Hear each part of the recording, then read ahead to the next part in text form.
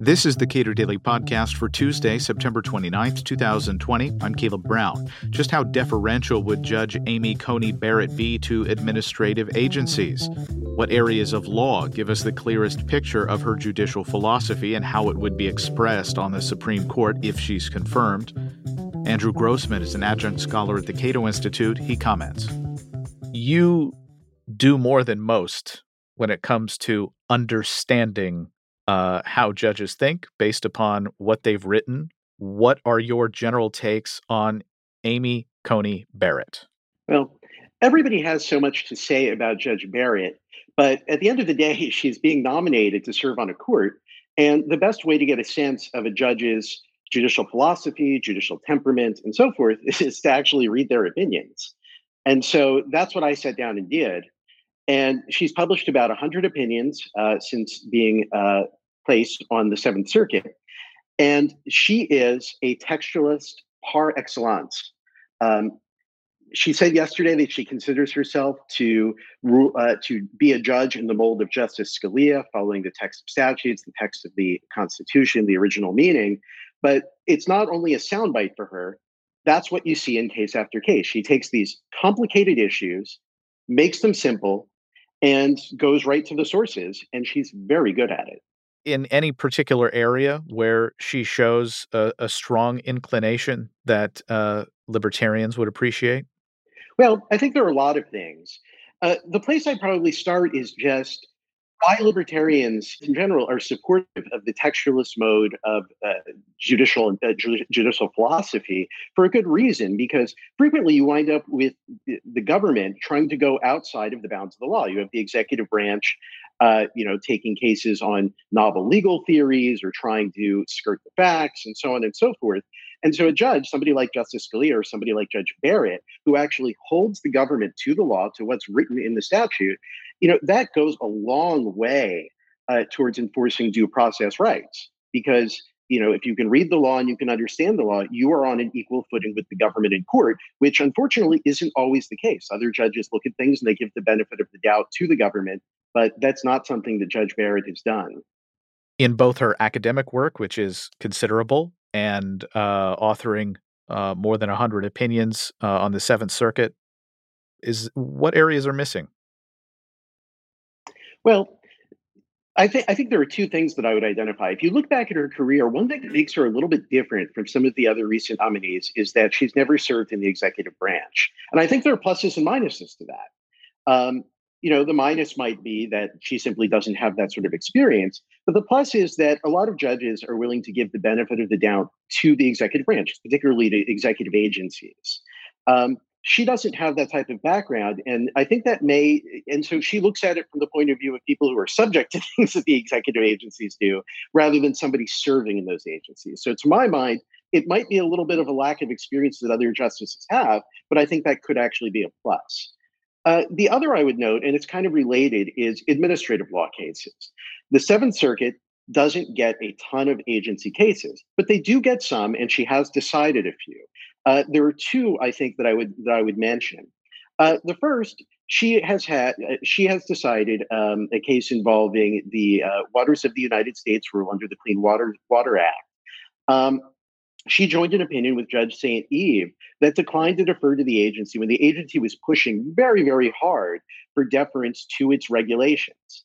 And I think that says a lot because, again, you look at most courts, that is exactly the area where they would say, well, agency, you wrote the regulations and this is what you say they mean. And so we're going to go with you. Here you have somebody's property rights at issue. The agency is trying to prevent them from constructing on land that they own. And the court was unwilling to go with the agency and said, no, we're going to take a look at the law and figure out what it means for ourselves. The second area that I would point to, and this is something I think that's a bit below the radar, her Social Security decisions. The courts of appeals get tons of these. Somebody's denied benefits by the government and they appeal it.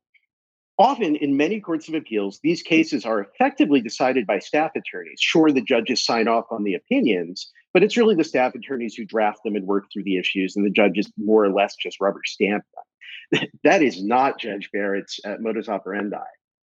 Judge Barrett has been unusually aggressive in scrutinizing the agency's factual determinations, in working through the factual records herself, and in making sure that everything is being done by the book and that the right decisions are being reached with respect to citizens' rights. And the reason why I think that's such an important thing is these are Social Security cases. Nobody, unless you get appointed to the Supreme Court, nobody's going to read these. They're really just of interest to the litigants themselves. And so when you can see that she has been so aggressive and really so, really undertaken very firm scrutiny of the government's factual findings in cases that are out of the public light, I think that speaks volumes, and it says a very good thing about how she regards the government, and that she holds it to the same standards that other litigants face. Based on what you've read of her work, both academic and on the bench, is there somebody on the court with whom she will be most likely to be a fellow traveler? I think she is very much a writer and an originalist in the mode of Justice Gorsuch. I don't think they're going to be together in 100% of cases, but I think it's going to be pretty high. They were both considered to be, when they were both on the courts of appeals, two of the finest courts of appeals judges and two of the staunchest textualists. Again, in the mode of Justice Scalia, both of them identified Justice Scalia as sort of their leading light in terms of how to function as a judge. But even more so than Justice Gorsuch, I think where she differs from him a little bit, and also from Justice Scalia, is she has a much greater sense of, you might say, humility. Um, Justice Barrett is willing to be persuaded by the litigants. She reads what they have to say, she takes their arguments seriously, and she comes into the judicial task with a real kind of inherent sense of modesty, that she's going to have to do the work, she's going to have to figure out the cases. And so while Justice Gorsuch can be a little bit aggressive, he can be perhaps at times a little bit overconfident in his interpretation of the law. Judge Barrett really goes through and goes through all the precedents and all the text, and she shows her work. And so it really is, I think, a very rigorous form of textualism. And I think it'll put her pretty close to Justice Gorsuch and pretty close to Justice Thomas, too. You mentioned Scalia, and I know that Scalia famously said that he should be a pinup girl for the defense bar. So, what do we know about Judge Barrett's views on criminal justice issues? Well, again, she's very much in the Scalia mold here, but she might even be a little bit more solicitous to procedural due process rights. This is the idea that somebody gets their day in court, that they get to, raise all the issues that are important to them, and that they have an opportunity to put their case to the government and make sure that it gets decided in a fair and unbiased manner. I think the leading case here, and it's probably one of her most influential decisions, is a decision called Doe versus Purdue University. It's one of these flood of cases coming out of universities concerning adjudication of sexual assault changes. The university here, there was a male who was accused of sexual assault. He disputed the charge. The university refused to give him the evidence that was being asserted against him. He refused to consider the exculpatory evidence he wanted to put forward. And it wouldn't even interview witnesses. In fact, it wouldn't even interview the accuser, despite that the university ultimately said that its account was more credible than his. Judge Barrett worked through the precedents in the area, and determined, this just falls short of any minimum amount of due process that a public university would have to offer to students. And it was just, at the end of the day, fundamentally unfair. And her framework for how it is the university should look at this decision came out about a year and a half ago, and it's proven immensely influential. It's been picked up by something like half the courts of appeals now and been cited in dozens of district court decisions. Likewise, a number of cases you have just citizens coming into court without legal counsel, what's called pro se. And Judge Barrett has been very firm about the idea that when you have a complicated case, when somebody's rights are at stake, the courts really abuse their discretions. They don't do justice if they don't allow those people to have the assistance of counsel, which, from time to time, when you're dealing with important rights, that's something that the court is going to have to pay for, just to make sure that their rights are adequately briefed and adequately argued to the court. Again, that's a little bit unusual, I think, for a court of appeals judge. Normally, these things fall by the wayside, but Judge Barrett takes the idea that you have the right to have your arguments, to have your rights expressed clearly and to make your case. She takes that very seriously. You note in the Wall Street Journal, you and David Rivkin wrote a piece in the opinion section, What Kind of Judge is Amy Coney Barrett? Hello, David. How are you doing today? You write, U.S. v. Watson was a Fourth Amendment case. The court considered whether police had reasonable suspicion to block a parked car based on an anonymous report that, quote, boys were, quote, playing with guns, end quote, nearby. Judge Barrett, writing for a unanimous panel, concluded they didn't because Indiana law permits carrying a firearm in public without a license. That tip didn't create a reasonable suspicion of a crime, even if it might have been prudent for police to visit the scene and speak with those involved voluntarily.